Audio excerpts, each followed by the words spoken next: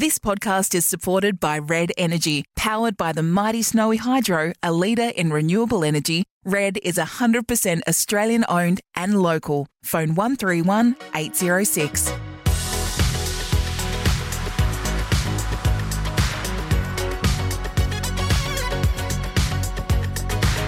Welcome to Tuesday with Ash Pollard, thanks to Red Energy. 100% Australian electricity and gas, that's Red Energy. In this series, I'll be chewing the fat with my famous friends and a few foodies so we can learn more about them as human beings through their love of food. This week, I chat to the queerest of queer eyes, Carson Kressley. Carson and I met on I'm a Celebrity, Get Me Out of Here, where we bonded over some bok testicles for dinner. TV personality, actor and designer, he joins us from his farm in the Pennsylvanian countryside, Carson! It's so good to see you, and I haven't seen you in the flesh since we were living in a jungle. I know. I think back about that time, like, how the F did we do it? It was so weird. I remember, like, trying to eat every grain of rice. Like, remember, like, we have this bonding experience. So many weird things, like washing dishes and swimming in that lagoon, which I would never, ever in a million trillion years do. But I was so bored and desperate for shit to do. And like sleeping out, and people were like, did you sleep outside? I'm like, yes. And it would rain and it was a monsoon and you'd have to check your boots for snakes and nothing was ever really dry. And we'd have to clean out the dunny. And I'm just like, what was I doing? But I never sort of thought it would have been really hard for you because you went straight back to America and the rest of us sort of came back to Melbourne or Sydney so we could still catch up and debrief. But you left. You had nobody to debrief with, so that would have been really difficult. No, it was so, I know we're getting off track. It was such a relief, you know, when you get eliminated and you go back to that stupid hut in the sky and you do your interview. I was just so thrilled to be out of there. When I got back to the lodge, I was just like, oh my God, I've done it. And then I relished that like 25-hour flight home via London. In business class. In business class. And honestly, this is going to sound so shallow. I thought, and I don't know if, because we haven't talked about this yet, but the hardest thing for me was not being able to like organize my thoughts and have a calendar and write stuff down, have a pen and paper and be on my phone, not even to be on my phone, but to like make notes and stay organized in my mind. I remember writing things in the dirt at one point, just because I was desperate for a pad and a pen. So I was just like jotting things down with a stick in the dirt for no good reason. Yeah. What was the first thing you ate when you left? What was it that they gave you? I think I had spaghetti bolognese. Same. I was so traumatized by like eating weird stuff. Like, you know, what they would do is constantly trick us. They'd be like, look at this beautiful cake you can have. Yeah. And then inside the cake was just, you know, a bunch of old decomposed worms and some pussy eyeballs from a kangaroo or something. So I was just like, what's in this bolognese? Like, is this ground up monkey or something weird? Because we ate some weird stuff. Did any of that change the way you thought about food? Our experience in the jungle?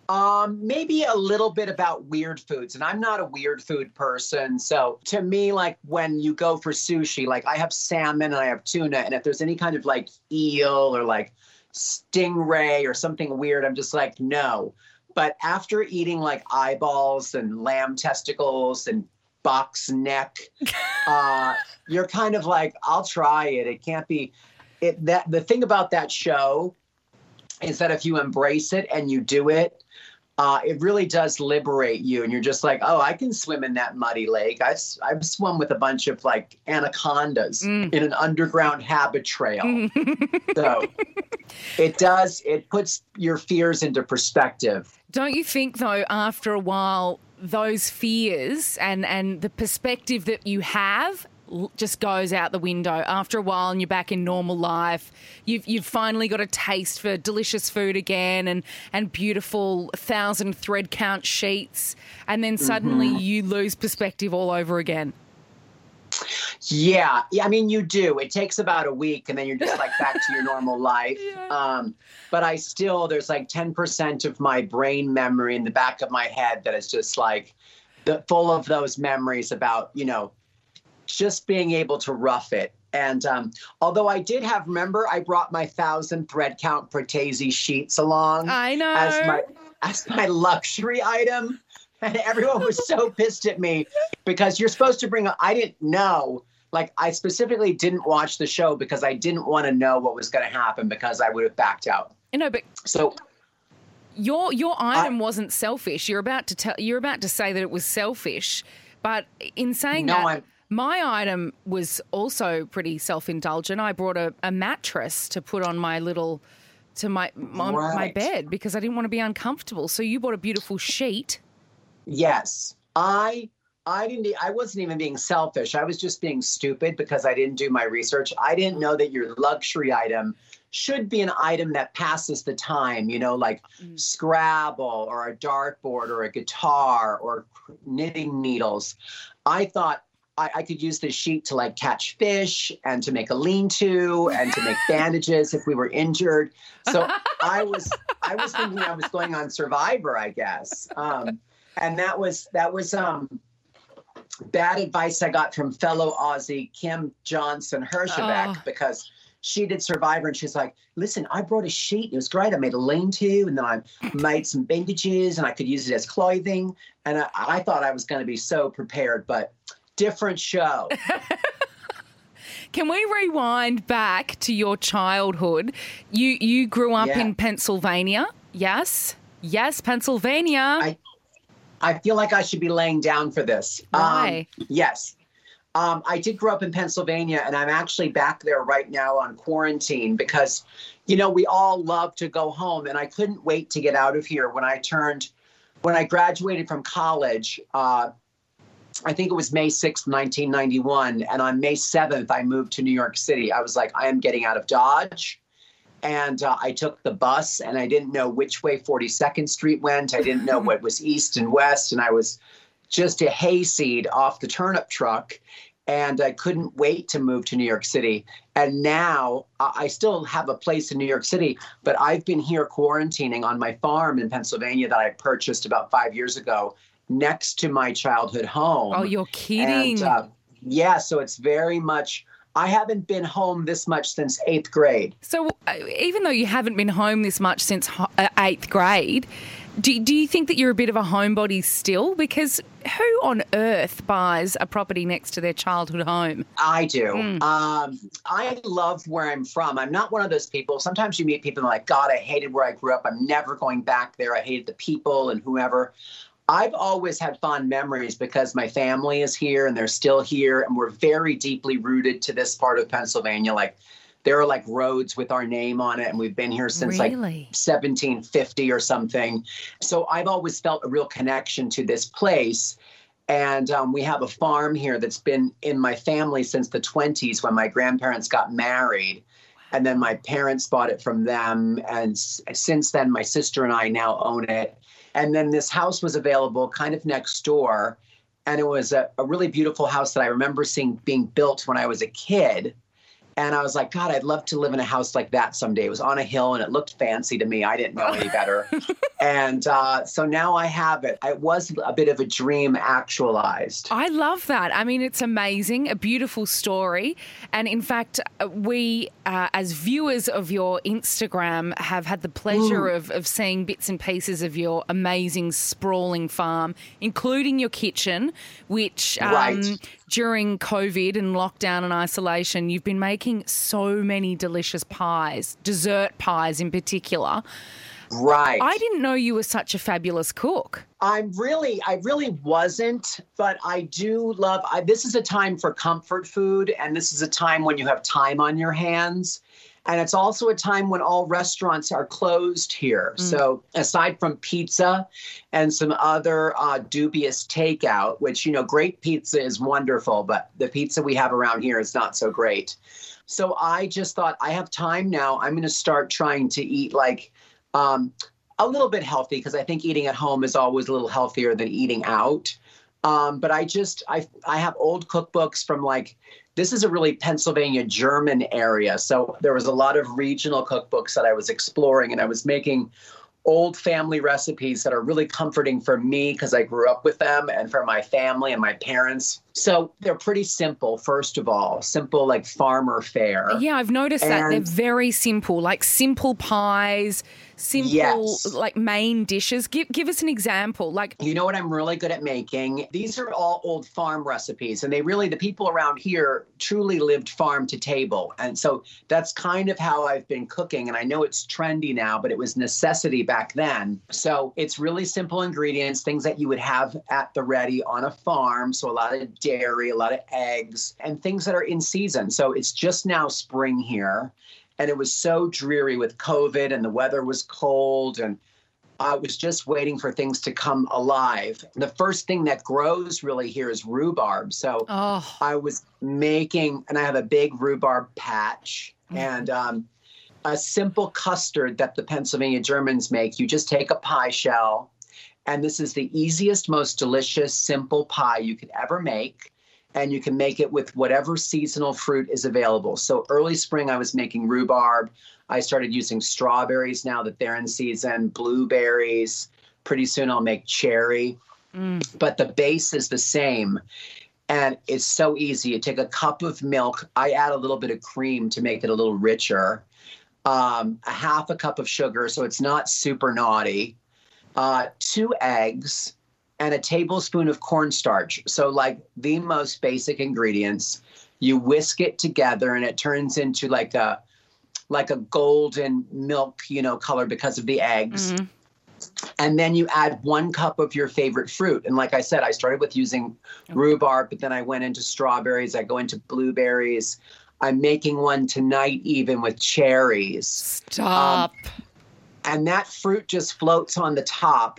And then the whole thing bakes, and it's kind of like a country creme brulee, but it's got fruit on the top, and it bakes, and the milky custard gets kind of caramelized, and the fruit is kind of fossilized in there, like in the custard, and that fruit flavor bleeds into the golden brown egg flavor. And then there's crust. So it's really good. I wish I could send you one. This sounds like a pornography. It's delicious. Yeah, it's custardy and rich. Oh, yes. Put it in an unbaked pie shell, and then I bake the whole thing for 45 minutes at 350 degrees Fahrenheit. Right. We do Celsius here. You'll have to figure that out. And I'm very confused by again, one of my best friends is Australian, my friend Kim from Dancing with the Stars. And we'll cook a lot when I stay with her in LA. She has a fabulous house, and we're best friends. And she's like, "Oh, darling, you need some castor sugar." And I'm like, "What?" But castor sugar is just like sugar.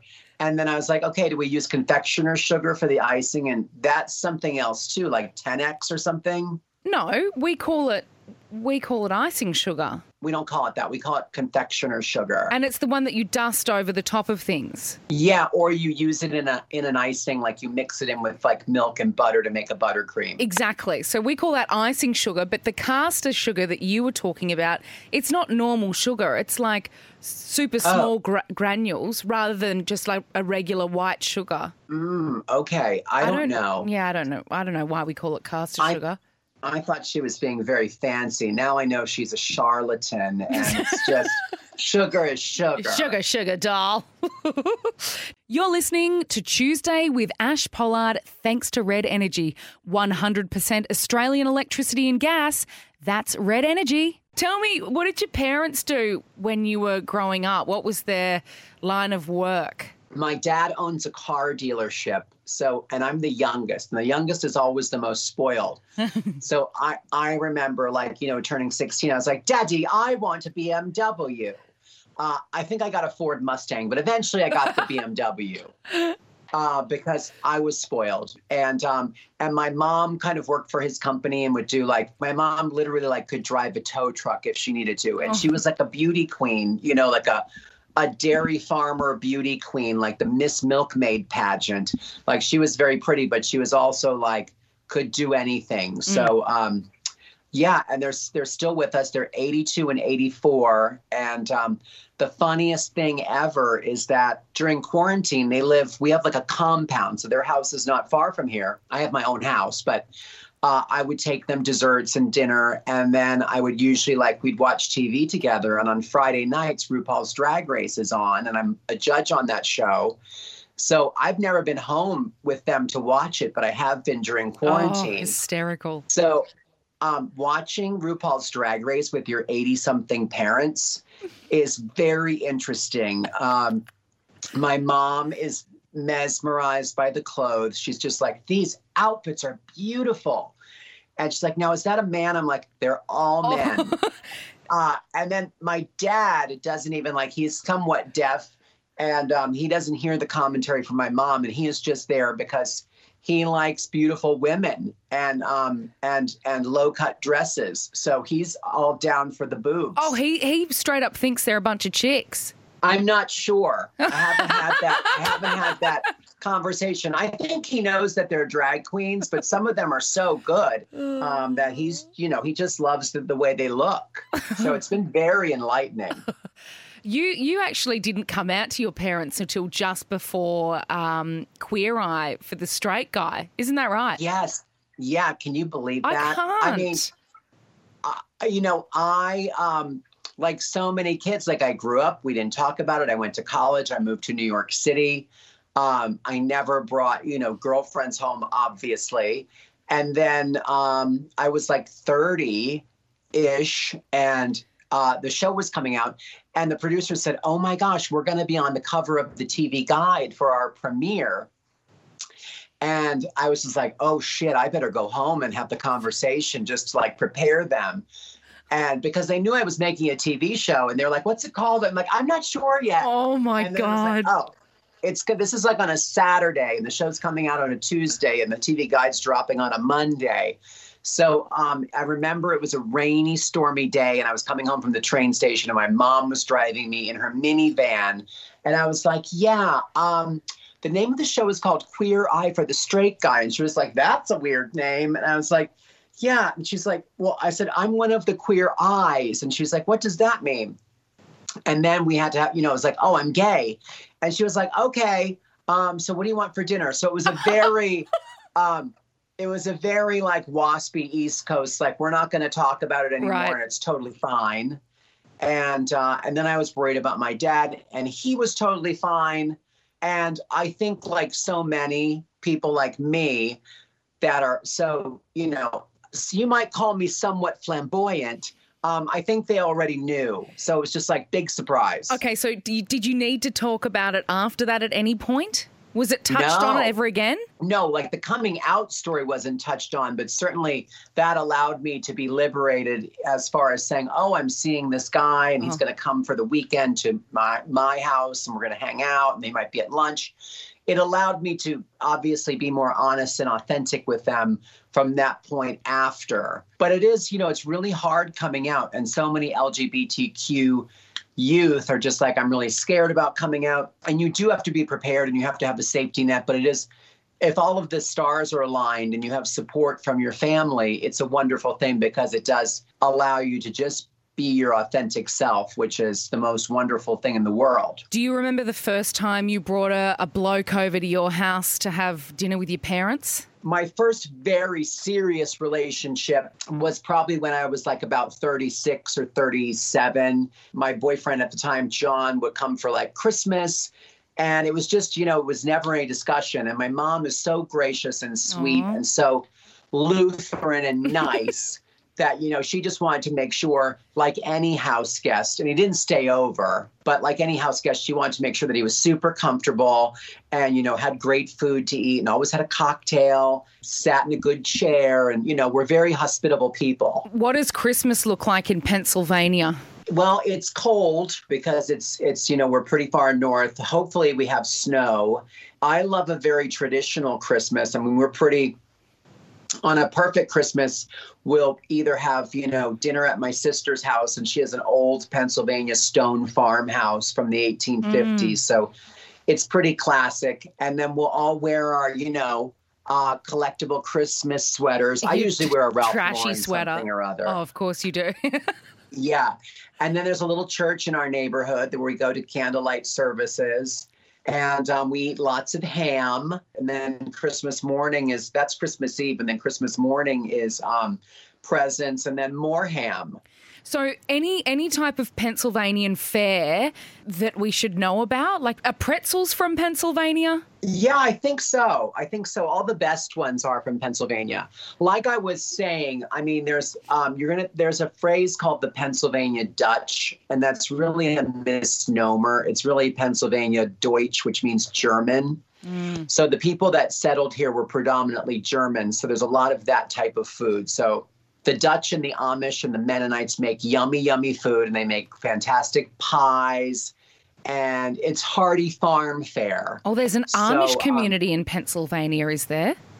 Yeah, no, the Amish That's are like interesting. from Pennsylvania. And out here where I live at my country house, when you go to the grocery store, there's a hitching post, and sometimes there's a horse and buggy. I took my friends grocery shopping. They came to visit finally. A couple got brave enough to come for a visit. And there was an Amish buggy parked at the grocery store, and their minds were blown because we're only an hour and a half from New York City. That's insane. My mind would be blown too, because you don't see that sort of stuff here in Australia. Not at all. Hardly. Don't quote me, but when they turn 18, I believe you get 3 months to go crazy. It's called Rumspringa, which means run around. And you get to do whatever you want. Like if you want to go to Daytona Beach and be in a wet T-shirt contest, have at it. Or if you want to go to New York City and sell your pies to strangers, have at it. And then after that 3-month period of living with modern people, you decide whether you're going to stay with the sect or if you're going to be a dissenter. I think that's what they call it. You're listening to Tuesday with Ash Pollard, thanks to Red Energy. 100% Australian electricity and gas. That's Red Energy. When you worked at Ralph Lauren, is it Ralph Lauren or Ralph Lauren? It is Ralph Lauren. It's Ralph Lauren. And I've had to school a lot of people on that. Even in Queer Eye for the Straight Guy, I think I took a guy there for a wedding tuxedo dinner jacket thing. And he's like, are we going to Ralph Lauren? And I was like, we're going to Ralph Lauren, honey. Oh. Yeah, it's Lauren. And you can see my surroundings because we're Skyping now or whatever. And I love the Ralph Lauren aesthetic. I always have. And my house kind of looks like that. I can't help myself. And it's all very bright and sort of mismatched, but for some reason it works. It's definitely got a twist. Ralph Lauren has so many motifs, I guess I would say, and sometimes it's old Hollywood, and sometimes it's the American West, and sometimes it's, old England prep school. Divine. And I think they always like to do something with a twist so it's not boring. So I would, I learned so much there about styling and, like you said, doing a pinstripe blazer and a tuxedo shirt, but then pairing it with ripped jeans and evening slippers. Yeah. Makes it fun. So did models back when you were working at Ralph Lauren really eat cardboard and lettuce to fill up on? Or was it the champagne and cocaine diet? They didn't eat lettuce, just cardboard. Oh. I dealt mostly with male models, lucky me. They were so lucky because they were all 23 years old. And I would be eating a small cube of cheese and they would be having hamburgers and French fries. And I was like, wait, you're a model, but you're also a 21-year-old man who can eat whatever they want. So it was very unfair. Okay, so the girls potentially were eating cardboard. Possibly. I think that's changed, though, for the better. I wonder if they add salt and pepper. I don't know. We're going to have to ask. I'm going to have to find an early 2000s, late 1990s supermodel. Was it a lot of schmoozing back in those days, working with Ralph Lauren, lots of boozy lunches and... No. Oh. No. I was pretty much in the trenches. I was either in design and we would be, presenting collections to Ralph and he would come in and look at the wall and say, I like this, I don't like that. And, that part of fashion design is not that glamorous. And I tell young people all the time, they think it's all, parties and runways.